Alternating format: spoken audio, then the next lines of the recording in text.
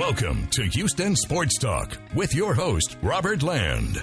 Thanks for listening to the premier Houston Sports Talk podcast. Robert along with my co-host RG Seal. And before we get rolling, just want to remind you that I look back at the U of H's loss in the Sweet 16, unfortunately, and pretty much wrapped up the Cougs' sensational season with Sam and Dustin from the Houston Cougars Scott and Holman podcast. Make sure to give it a listen if you haven't yet. It's the last show in our library. We're on Spotify now if you haven't heard about that. So another way for you to listen to us if you prefer to do it through Spotify. And RG, before we get into Astros, Rockets, and Texans, the Elite Eight games got to rank up there. As far as I'm concerned, is one of the best we've seen in history. Major props to the Red Raiders, who I actually believe will win this thing if they beat Michigan State. In fact, I'll make them my favorite going into the weekend. You have a favorite going into the weekend between these four teams? You got Virginia, Michigan State, Texas Tech. Wait, no Auburn. Duke? No North Carolina? No Kentucky? Wait, what happened? Great stat for you. For the first time since 2005, no Duke, no North Carolina, no Kentucky, no Kansas. The Blue Bloods of basketball are out. You know, not even Rice Owls. No Rice Owls either. All the Blue Bloods are not playing. Hey, but UH had played, and they nearly got by Kentucky. And by the way, Kelvin Sampson seems like, as we're recording this, he is nearing that contract extension. There were rumors that he was maybe going to head to Arkansas, but apparently he is going to sign a contract extension and stay with the Houston Cougars. That's good news for the Cougs. I mean, the Sampson thing, we were sweating it out on the previous podcast. So, I mean, it's just fantastic news to hear Kelvin Sampson is going to be a Cougar going forward. You know, it's what he's built with this program and making it relevant again. We've talked about it a ton on the show. But, you know, if you look at the weekend's games this past weekend, had a local product, a guy that, you know, I was out there covering this kid, Atascocita's own Carson Edwards. He put on a show in the tourney for Purdue, 42 points in the Virginia loss. I wasn't thrilled with him not taking the final shot. I don't know if you caught that, RG. It was, you know, he's trying to race it up the court. He tries to make a pass to a guy along the sideline. Bad pass. It goes out of bounds. That might be on Matt Painter, the coach. But even though Carson is small, he could move into the first round with his shooting and scoring ability. It's so valuable, RG, now in the NBA. I mean, we see it with Steph Curry. Trae Young's not huge. I mean, I've stood next to Trae Young. He's no giant either. I think he's less than 6 feet tall, and he's already doing stuff. And he can do stuff because, you know, the three-point shot, if you can shoot it from 25, 30 feet. Like well, if you're a shooter, you can always find a place in the NBA, right? I mean, that's the one thing. I mean, if you can do that one thing and hit the three-point shot, the Rockets with Matt Bullard, remember in the championship days, and you know, there's always, if you can sit back and make that three-point shot. Steve Novak. There you go. Another one that, yeah. I mean, you would like to see guys be able to play some defense too, but yeah, if you can shoot, and you can find a place in the NBA, or have some size and athleticism, right? Maybe not as much in today's NBA, but it used to be you could be like Granville Waiters on the end of the Rockets bench or somebody like that. Yeah, I mean, now you got to be, long. You got to be able to defend guys in multiple positions. So if you've got that, you could stick around. You better start learning how to hit threes, though. Even if you could do that, if you can't shoot at all, you're worthless. Michael Carter-Williams is a good example of that. We just saw it with the Rockets. And speaking of length and athleticism and just everything, you know, I said it in the March Madness preview last week. The only thing that derails Duke is Zion not getting the ball enough, and I don't think he did in the Elite Eight game. And, you know, I just feed that guy the ball. I mean, how much have you seen of Zion this year, RG? I mean, I wish we could see him besides play. The exploding shoe? Yeah, besides the multiple shots on Twitter of the exploding shoe. Did you get to see him much? No, I did. I mean, he's a fantastic player. I mean, and dominant in the college game, and it looks like he's going to be declaring for the NBA draft. So he's going to be taking his talents to the next level. Is he going to be declaring? I mean, you sure you don't want to come back and not be the number one overall pick and make a few zillion dollars on shoe deals? Speaking of shoe deals, he's going to make a bunch. Zion zillion. That sounds like. Yeah, I wish he could play another game or two this over the weekend. But you know, if you're a Tech fan, maybe that's a good thing that you don't get to see him. But Michigan State, they're going to be tough. I mean, Tech's going to have a tough one that first game. But God, Virginia and Auburn without their best player. Virginia just totally looked beatable. I mean, if Tech can just get by Michigan State, we could say that Texas has got a national championship in-state, which would be really cool. Let's move to the Rockets, RG, because their last regular season game, can you believe it? It's a week from today. As we're recording this from today, we're recording this on Tuesday afternoon. I mean, it's hard to believe the Rocket season's almost done. It's almost done. The Rockets, are already like most of everybody just kind of waiting to see what the playoff positioning will be, right? Where the Rockets end up. Are they going to be the most likely the 3rd seed, the 4th seed, the 5th seed, somewhere in there? Yeah, 3rd or 4th looks definite. I mean, right.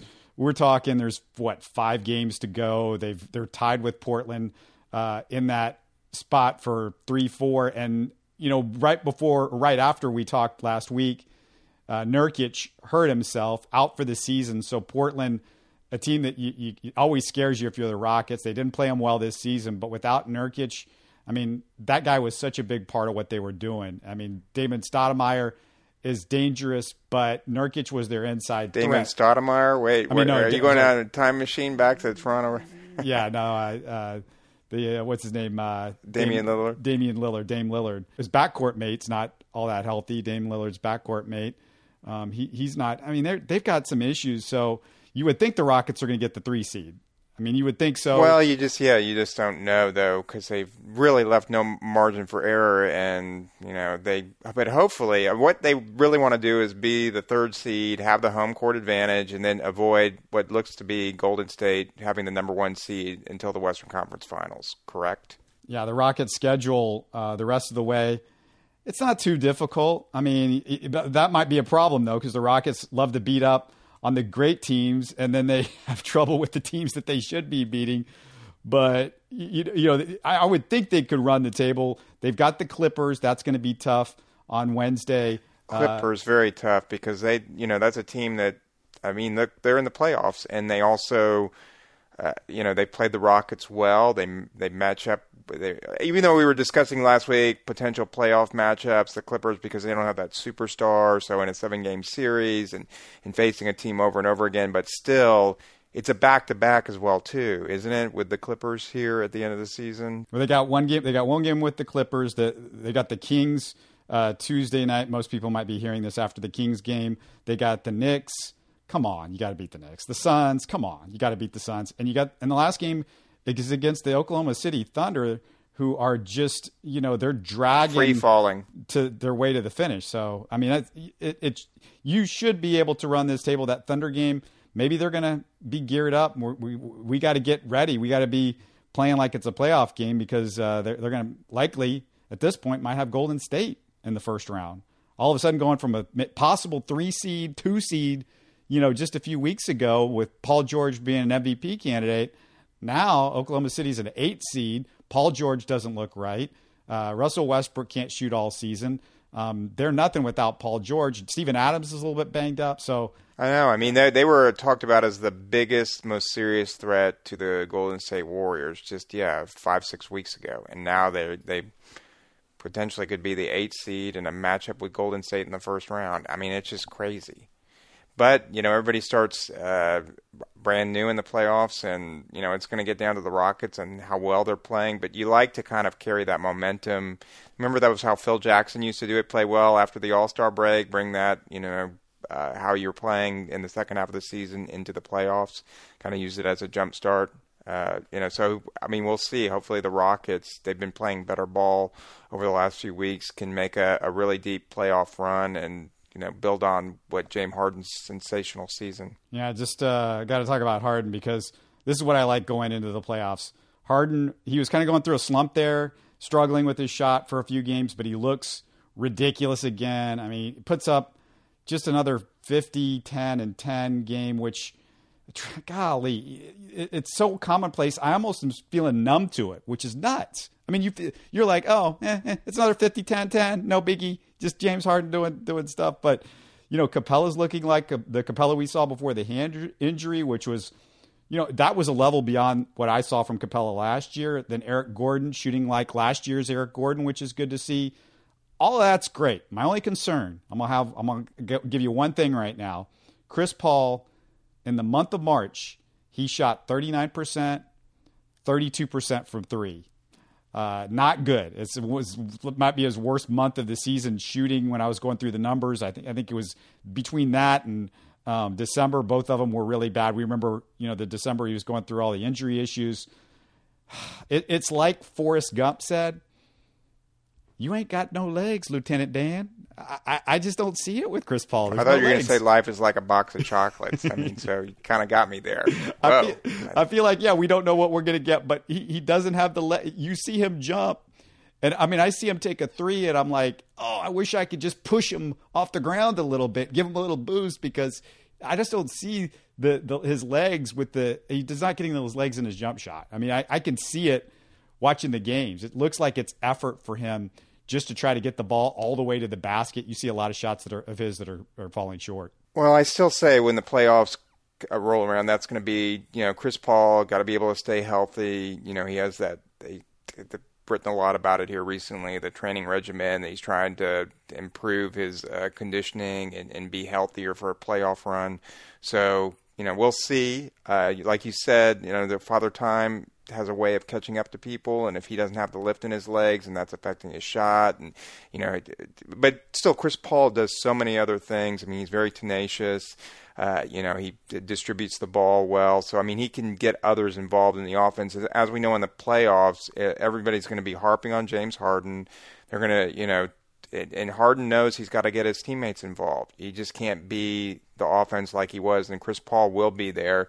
He's going to have to work and distribute the ball and get other people involved, and then maybe make the key shots when it's necessary. So, I mean, if he's making big time shots, if he's only shooting 39%, but those are big fourth quarter shots that he's making, well, then that kind of becomes irrelevant. So he's, Chris Paul has a way of coming through in the clutch. We've seen that before. So before we kind of give up on him, I've seen some games this season. I mean, again, when he's come back here from injury, where if the Rockets didn't have Chris Paul, they wouldn't have won the game. I mean, we saw that in Golden State earlier this year. So it's not like he can't turn it on. That's what he's going to have to be able to do in the playoffs. He's going to have more of that superstar type performances, but maybe playing every other day against the same opponent, being psyched up for that. And you just never, for a lot of these guys too, I mean, come on, aren't we all just kind of getting tired? This is like March Madness is on. It's exciting. It's watching this basketball. And you got to watch the end of the NBA regular season, which all you're really looking for is like who your matchup is going to be in the first round, right? It's just like, come on, get the playoffs started. Here's what I think we need from Chris Paul, maybe to get him going a little bit. I think he needs his best friend, one of the great players in the NBA, to come watch him in the playoffs. Look, Melo? Yeah, Melo, that's one. Melo could be there. Hey, that was a great one because I hadn't thought of Melo. But yeah, Melo could be there. Are you talking about like the guy that's supposed to be in the playoffs playing with the purple and gold but's not and is sitting at home? Hey, the Rockets could be playing the Clippers in the first round. LeBron, you don't even have to he barely has to leave LA for like. Oh, you were talking about LeBron. Okay. Yeah, LeBron. Bring LeBron to the game. Like, wouldn't that be great if we had? I thought you were talking about Rajon Rondo. Okay. That would be cool. I think LeBron coming to see Chris Paul, like we could have a little. So we'd have our biggest celebrity. I think LeBron's going to be as far away from basketball courts as possible because there's going to be nothing like. Can you imagine the slow burn on LeBron when he's got to look and watch NBA playoff basketball, knowing that he should be out there for it? Isn't he making Space Jam 2? Is that what's going on? Maybe. Well, yeah. So he'll be playing against Bugs Bunny and the Tasmanian Devil and Daffy Duck. Basketball, is that coming out too? Is he doing another basketball movie? Yeah, exactly.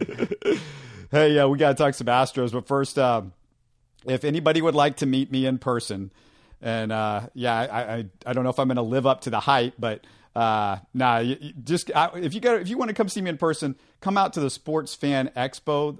It's in the last weekend in April. I'll be out there at the George R. Brown Convention Center on Saturday, April 27th. Don't miss it. It's the largest Sports Fan Expo in Houston. Come meet, take photos with and get autographs from top Astros, Texans, UFC fighters, other pros and legends. There's free entertainment for the kids, bounce houses, a mini soccer stadium, a boxing ring, an MMA cage, a mini clinic. Oh, so much more with this thing. And listen to this lineup. Listen to who's going to be out there for this thing. It's me. That's to start with. That's huge. But we got Deshaun Watson. We got Altuve, Bregman, Springer, Correa, Gurriel, Tyler White, Warren Moon, Lorenzo White, Haywood Jeffries. Even beyond Houston sports, you got Drew Brees, Fred Biletnikoff, and Marcus Allen. And maybe we convince RG to come back. You going to come back to Houston for that? You're in town right now, but can we get you to come back to Houston for this thing? That sounds like a great lineup, though. Yeah, you can see all those guys out there for sure. And just come out to it. It's the Sports Fan Expo, George R. Brown Convention Center, Saturday, April the 27th. And let's talk about some of those Astros that I listed. RG, after the first 4 games, the Astros were on a 120-loss pace. Altuve and Bregman were considering retirement. I know you had canceled your Major League Baseball League Pass after the first few games. I mean, it was looking bad there, but maybe we're starting to see signs of it. We're recording this before Monday's game. Hopefully they can get the second one against the Rangers. But what did you see in the first few games from the Astros? I mean, it's too early a slice of the season. And first of all, they always have a difficulty in Tampa Bay. I mean, no matter how really good the Astros are, I mean, they just seem to have problems in that ballpark. I mean, remember back in the National League days were those times when they would go to San Diego, remember, and they had to do different things to finally break the jinx that seemed to be in San Diego. Is this the Aubrey Huff curse? Is that what you're telling me? I mean, I don't know. It just seems like in Tampa Bay, I looked at the very beginning of the season, I saw 4 games there. And of course, Justin Verlander, excellent first start. The starting pitching, you can't complain about that. I mean, whether it was Garrett Cole, whether it was, and of course, Justin Verlander got the win, but you had Garrett Cole, you had Colin McHugh, you had Wade Miley, and then, of course, Brad Peacock getting the win in Arlington. The starting pitching has been doing very well. The bullpen's been doing very well. They just haven't been able to hit. I mean, you don't expect Jose Altuve to be starting out the season this way, or continue to have this type of, performance for a long time. Same thing with Alex Bregman. They're just having a hitting slump to begin the season. And sooner or later, these guys are going to break out of it. The offense is going to carry this team, but there are a couple of things that I think fans are probably, like, for one is, the team lost Marwin Gonzalez and, Aldemus Diaz. I was worried about it. So his defense did not look good. Right. So not only that, but it's, again, you can't overreact. It's like looking at the stock market and overreacting. Well, oh my God, it's just like over a day or two, you can't. You have to look at it kind of like over a longer period of time and see, how, in the case of the market, how stocks perform, but in this case, how players are going to be performing in Major League Baseball. So you have to know that Altuve, his track record, he's going to, put up the usual numbers. Same thing with Alex Bregman and these guys. And so, you just have to look at, the Astros are starting off the season on the road. If this was a road trip and they go 2-5 or 3-4 in July, nobody bats an eye. But because it's the beginning of the season, oh my gosh, what's wrong with the Astros? I mean, they were supposed to win 120 games and, be this, historic team again in the regular season. Come on. I mean, they still have a very good team. So, and by the time, as we're recording this, they're 2-3. Maybe they end this road trip, sweeping the Rangers, or maybe they're, 3-4, whatever. I mean, what the record is, they're going to be coming home. They're going to have home games, and they're going to be a really strong team this season as long as they stay healthy. And what did you think about Carlos Correa coming back and what he's been able to do since he's been in the lineup here? He had one of his hits came off the bat at 112 miles an hour. Exit velo, as they like to say in the analytic game. You know how big I'm into all these initials and stuff. But that was impressive. The way he was hitting the ball was impressive for the couple of games. It's one of those things. We're going to have Chandler Rome on tomorrow with the Chronicle, covers the Astros. I'm going to have to ask him a little bit about Correa because I'm just wondering if the neck the injury, and I don't know if you've read anything about this, was this related to the back, what was keeping him out, or was this something totally separate? I would hope it's almost something totally separate because, you don't want the back to connect to other things and that be the problem. But I mean, yeah, it was great. Great what I was seeing from Correa early. And that's the thing with Correa. You mentioned Aledmys Diaz. Here's my thing with Correa. You almost miss him more for defense than you do for offense because he's one of the best defensive players in baseball. I mean, he's been fantastic. He throws out guys with the rocket arm. He's diving. The stuff that you can't measure is the stuff that he gets to because he's 6'4" and he's got the wingspan and he's jumping up and he's diving left and right. So, I mean, that's the thing with having Correa back as much as anything. And the other thing is, the other reason I'm glad I get Correa back is because I get tired of watching him and his girlfriend on YouTube videos because it's rough. RG, have you tried to watch that yet? Yeah, I don't know, but did you even try to see? Have you seen that at all? Him telling him his girlfriend Danielle how much? Oh my God! If you haven't seen that, no, I haven't. So. If you haven't seen that, don't see it. But if you do see it, and if you can get through, I tell you what, if you get through all 17 minutes without throwing up a little bit in your mouth, and you'll have to video record this for me that you didn't throw up in your mouth as you were watching. If you can even get through 17 minutes, I might buy you an Astros ticket for the World Series game that they're going to be in next time. Because it's hard. It's rough to get through. Sorry, Carlos, but it was rough. If your kid's out there, if you got kids, just have them watch the video and say, hey, when you get a wife, don't do this. This is not good. Don't do this. But RG, go back to baseball.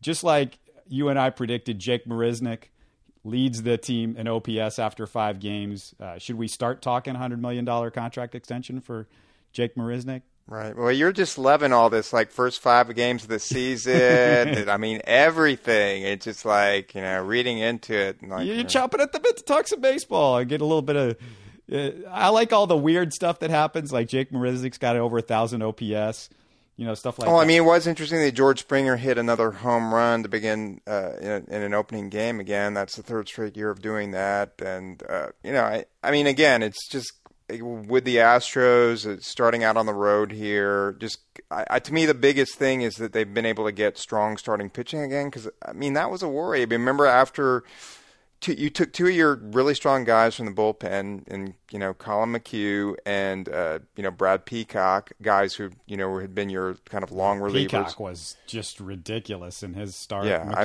McHugh was. I wasn't much concerned about McHugh. But, you want to see something from Peacock because, Peacock, we haven't seen him start in a while. He looked so good as a starter.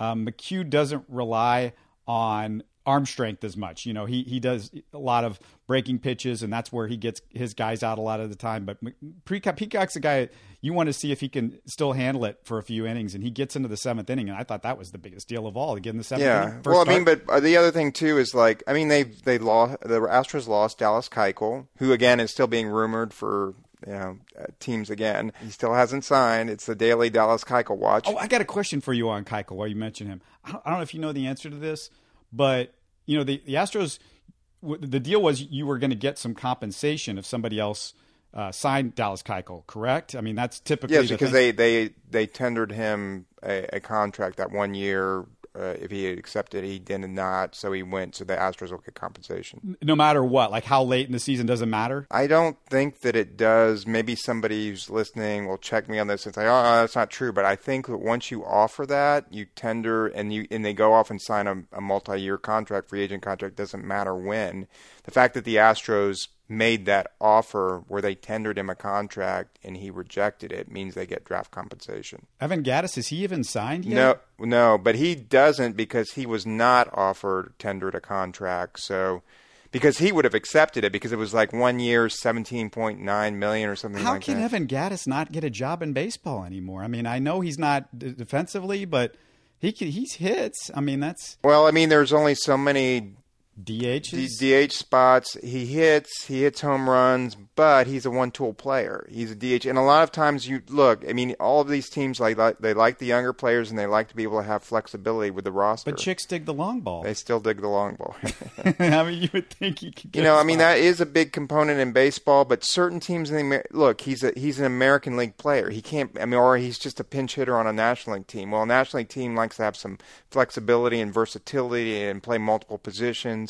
So if you're looking at the American League, then certain teams, they're not even in it, really. Maybe they go out and sign him. Maybe they go out and get power hitter and do that. But, the landscape's kind of changed in the American League where you have the super teams like the Astros, hopefully will be, and the Yankees and the Red Sox and, the Cleveland Indians, remember. And then you have these teams that are totally chunking, throwing the season away or and rebuilding. So it's just you have the two-tiered system there.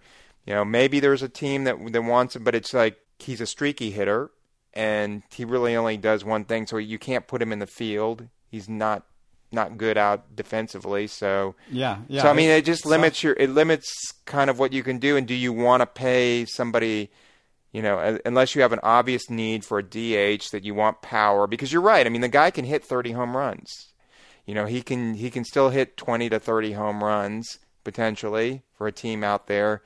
But again, you've got to want to have a full-time DH, and it seems like the full-time DH is giving way to the player who can be more versatile or using the DH spot for, subbing other guys and being able to use it as a more versatile roster spot. What's the deal with the Astros not being able to steal bases and getting thrown out? I mean, I don't get it. Jake Marisnick, who's our fastest player, he's already been thrown out, I think, twice this year caught stealing. They're 1 and 5, like one time they've stolen a base and then 5 times they've gotten thrown out. Bregman's gotten picked off. You even have to add that. I don't even think that's in the numbers of caught stealing because Bregman got picked off a base.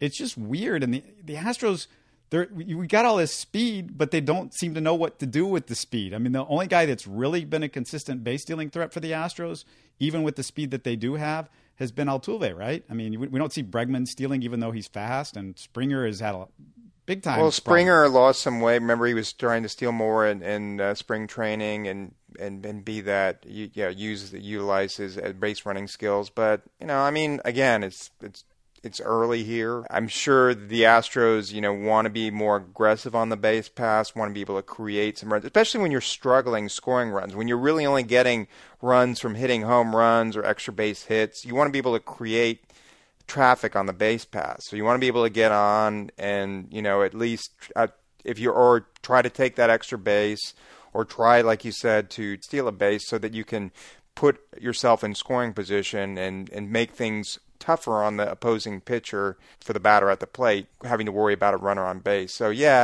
and in scoring position. So there are those things to think about. I mean, again, it's still early. I still want to see. Yet they have Miles Straw. Remember, they have him down there. So if they ever want to call him up, that would take care of all of this in a hurry. Yeah, well, Jake Marisnick, he's got that. I mean, right. He's not Miles Straw, but he's pretty darn close, and he should be able to steal bases without getting caught like he's been. And also, I mean, I still want to see Michael Brantley move up in the lineup. There's something that bothers me about having him in the 4 spot.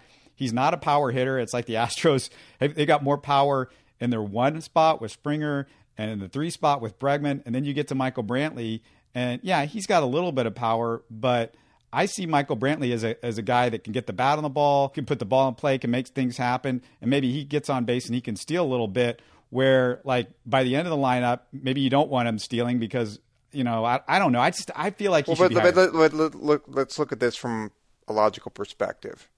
Okay, George Springer is the leadoff batter, correct? He seems comfortable in that. That's where he likes to play, right?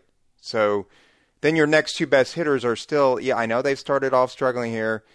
It's, Altuve and Bregman. So whether you want them 2 or 3. So then that leaves you at number 4. Do you want 4 right-handed hitters in a row? No, so break it up with Michael Brantley, who does hit, 20, 25 home runs. I mean, he has that type of power. He had a home run in the opening game of the season, along with Altuve and Springer. So, I mean, he's a guy that, and then you have Correa batting 5th, so it kind of breaks things up there.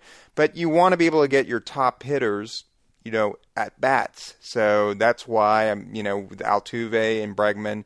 But, A.J. Hinch, I mean, this is like we talk about first world problems when you have guys like Springer and Altuve and Correa and Brantley and Bregman. Those are guys that, you can mix up any way you want to in those top 5, right? I mean, they're all excellent hitters.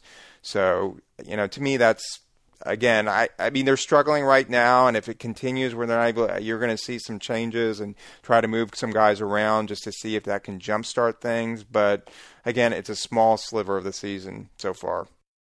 RJ, I've mentioned Colin McHugh's podcast before, and man, it was excellent this past week. I recommend everybody give it a listen. His guest was Alex Bregman, and I almost feel like, if you're an Astros fan, this is a must listen because Bregman talking for an hour about anything, I think, is pretty interesting at this point. I want to play a couple of my favorite pieces from it, so you get a little bit of a flavor of it. In the second part of this, they're going to tell Bregman, or they tell what Bregman did prior to Game 7 of the World Series against the Dodgers. But let's start with Bregman explaining what changed when Brian McCann and Carlos Beltran came to spring training prior to the 2017 World Series season.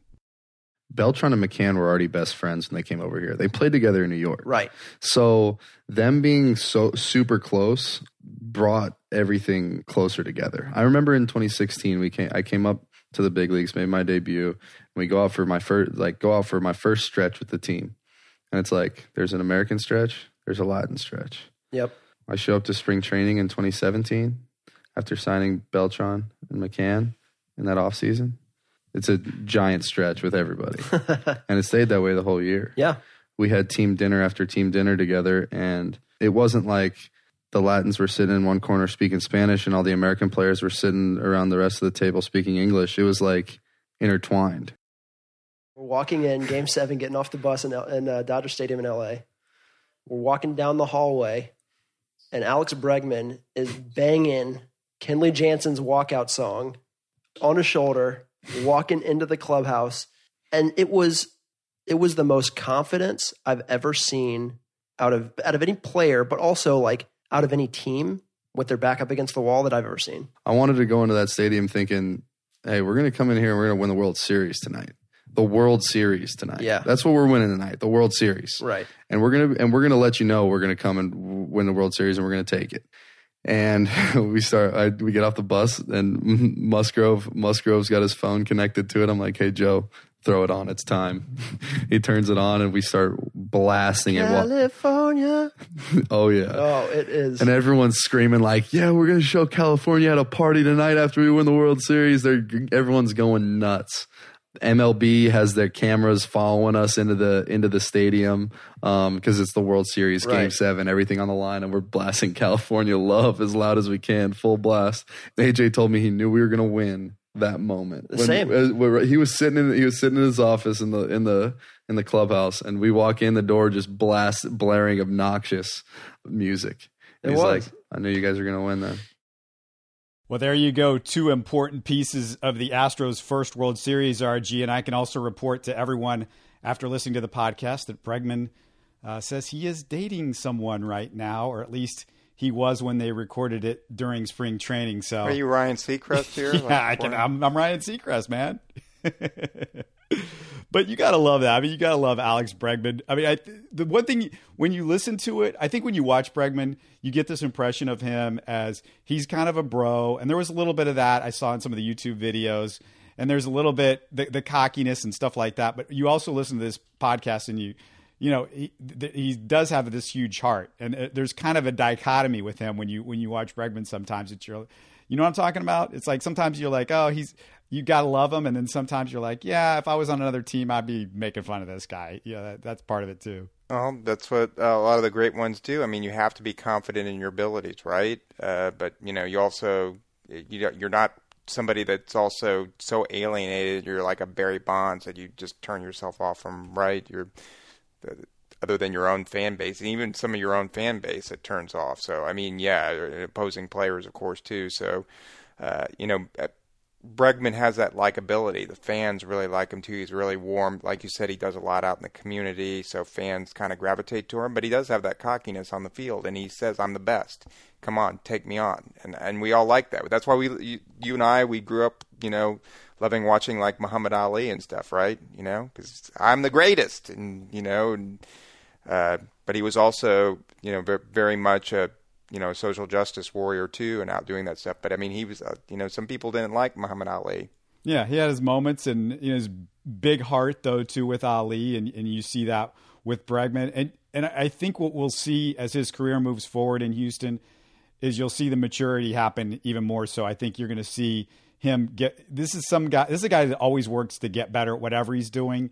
And, you know, I feel, especially after listening to this conversation that he had with Colin McHugh, that you know, he's working to become a better person. So I just recommend that for everybody out there. Any last words on the Astros, RG, before we got to talk? We some big Texans news right before we started recording, right? Well, yeah. I mean, also listen to our podcast too, right? So listen to all these podcasts. Right. Yeah, well, of course. Yeah. I know people are listening to us, so I assume they know the story. But that Andre Howell story is what happened right before we started talking. He announced his retirement from the Texans said in a statement that it had nothing to do with his health. We know he's dealt with the cancer over the offseason. He was able to recover, get back on the field, getting interceptions again, playing really well. But RG, the Texans have lost 3 veterans now. Kareem Jackson, Ty Matthew, and now Andre Howell, who played safety for them last year. They've only added one, Tayshaun Gibson. It may need to be a priority to add one in the draft. A.J. Moore, I think it's A.J. Moore is the only safety on the roster besides your 2 starters in Justin Reed and Tayshaun Gibson. So, it's frustrating for the Texans, I'm sure, because they would have liked to have known this earlier, but it's not anything I'm sure Dre Howell was doing to put them in this type of position. And let me just tell everybody out there, I was in the locker room for the last 5 years quite a bit. Dre Howell, one of the best guys. You will not meet many better guys than Dre Howell. Was always stand up if you went up to him. Hey, can I talk to you a little bit? And sometimes just talking to him off the record with the mics away. He was great. But the Texans, it's a concern now because you didn't think going into the draft, oh, maybe we need to draft a safety because you thought you got 3 good safeties with Dre Howell and Gibson and Justin Reed. Yeah, well, again, wishing him the best. Like you said, you hate to lose like Andre Hall and have him go into retirement, but all the best to him. And yeah, I think to your point, I think what the Texans are going to be doing, we know in the draft they're going to be looking for an offensive tackle, offensive lineman. They're going to be looking for help in the secondary. Those are priorities. And so, yes, they are going to be looking for safeties. You never have too many safeties and quarterbacks and defensive linemen and offensive linemen in this league. Duke Johnson from the Cleveland Browns wants out.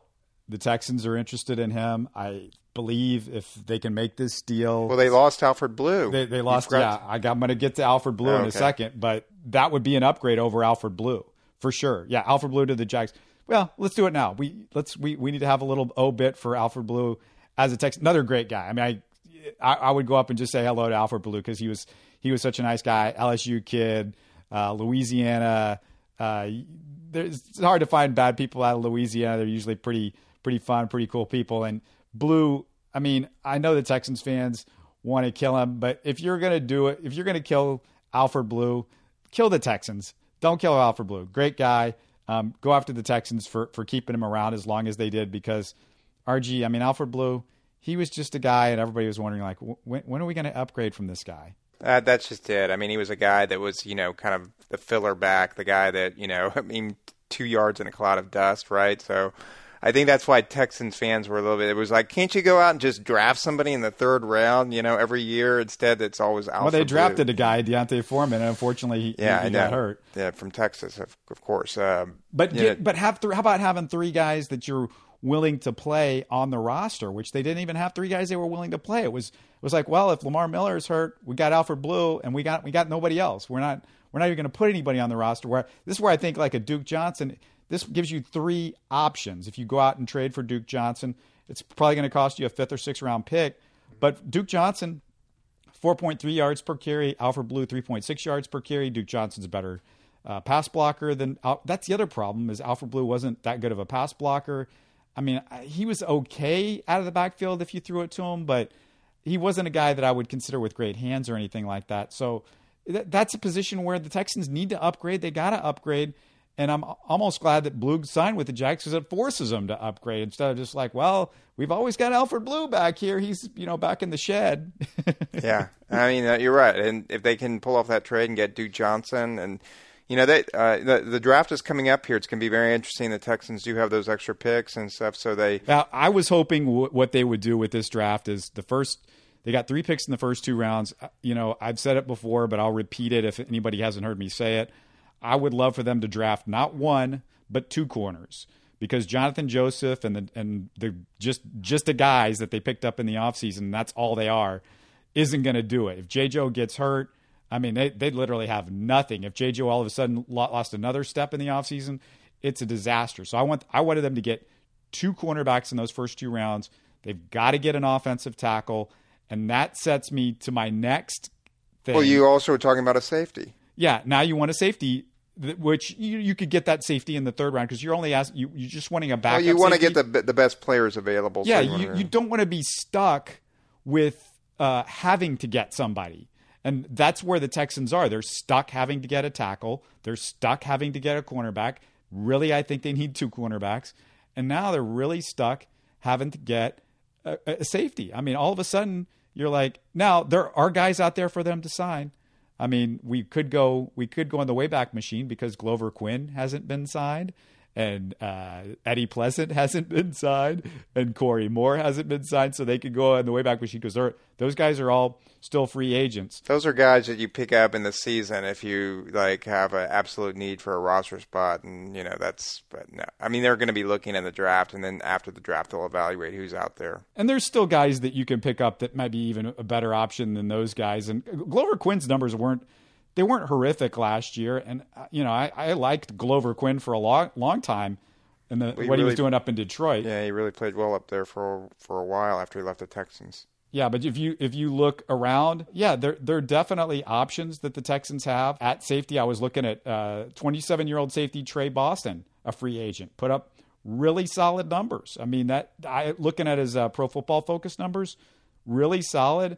I don't know why he's still sitting out there, but that's somebody that you can pick up, kind of that, I guess, I don't know if you call it journeyman safety, but for whatever reason, those guys, they become like the Evan Gattises that can't find jobs in the offseason. So it's really weird where the NFL has gone. Like the high-end safeties, we saw them go really quickly. I don't know what Kareem Jackson exactly was and why Denver was so in a rush to throw a bunch of money at him, because I would have liked to have Kareem Jackson back, but I was just kind of surprised at the amount of like $23 million basically guaranteed for Kareem Jackson. I was just like, what? But Trey Boston, that's an option for them. And I always look at the Texans and go, they just kind of make me scratch my head to the point where, I've got welts in my head, because you look at the Matt Khalil signing. We talked about it. I was like, until we heard this past week what he was making, I was like, I wasn't that angry with Matt Khalil. It's just, it's a guy you can bring into camp, and, you pay him, I thought maybe $1 million or $2 million, and you can cut him and whatever. But no, he got $2.2 million signing bonus, a $2.2 million signing bonus. This is a guy that basically hadn't been on the field 2 of the last 3 years. He hasn't been really that good when he has been on the field. And then he could make up to $7 million this year, RG, if he stays on the field. I guess if he stays on the roster. I don't think the $7 million is like, hey, if you make a Pro Bowl, we'll give you $7 million. No, I think it's just him like suiting up for the Texans every week. He gets $7 million, which they make some odd moves. I don't. Rick Smith's gone, but his legacy lives on, I guess. Wow. Okay. I mean, I think it's more kind of an upside signing and staying on the field. But health is important. I mean, we saw the offensive line had injuries last year, and yeah, I think that they're gonna draft some offensive linemen, and we know that. So just be able to have like hopefully healthy offensive linemen. Have that depth, have that, and then draft somebody in the first or second round, hopefully, who can be your starting left tackle for the next, 10 years, and have these other guys on the line that you can kind of interchange and improve upon. This is what's interesting to me, though. You talk about the tackle situation. If Matt Khalil is on the team and he's making whatever $7 million this year, I mean, I think they want Matt Khalil out there. And I think they signed Chantrell Henderson because they want him out there. And Julian Davenport is a cheap option, and he's still around. They're going to draft a tackle. The teams typically don't carry 4 tackles. Now, maybe one of these guys can play another position. I don't think Davenport can play any other position. Chantrell Henderson's been a tackle. Matt Khalil's always been a tackle. So it would be odd for me to think that they would go into the season, because they're paying Matt Khalil and Chantrell Henderson like, hey, it's just not we're bringing this guy into camp. They're paying those guys like we expect them to be on the roster.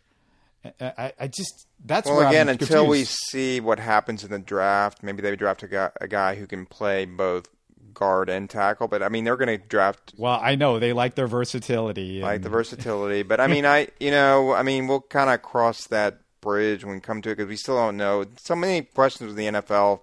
Until the draft happens, until you see who the Texans have drafted and kind of like how that slots into the upcoming season and potentially what remaining free agents might be out there after the draft, the roster is still in flux. It's still in motion. That's all I got for this one. Any last words? Anything else? You've been in Houston for a couple of weeks, seeing the old haunts.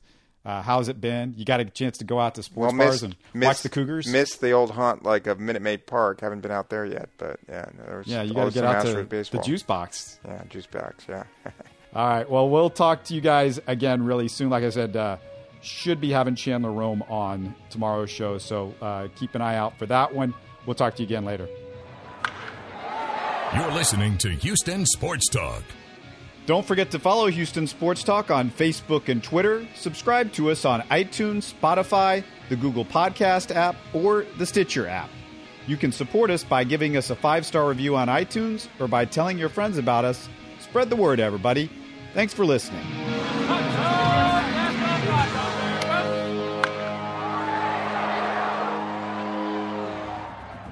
Hey there, listener. Are you a fan of Houston Cougar Athletics? Well, Sam and I have got the perfect podcast for you. It's the Scott and Holman Podcast. Yeah, we're talking all things Houston Cougars, in-season, off-season, recruiting, on-field results. If it's Houston Cougars, we're talking about it. So search Scott and Holman Podcast wherever you get your podcasts.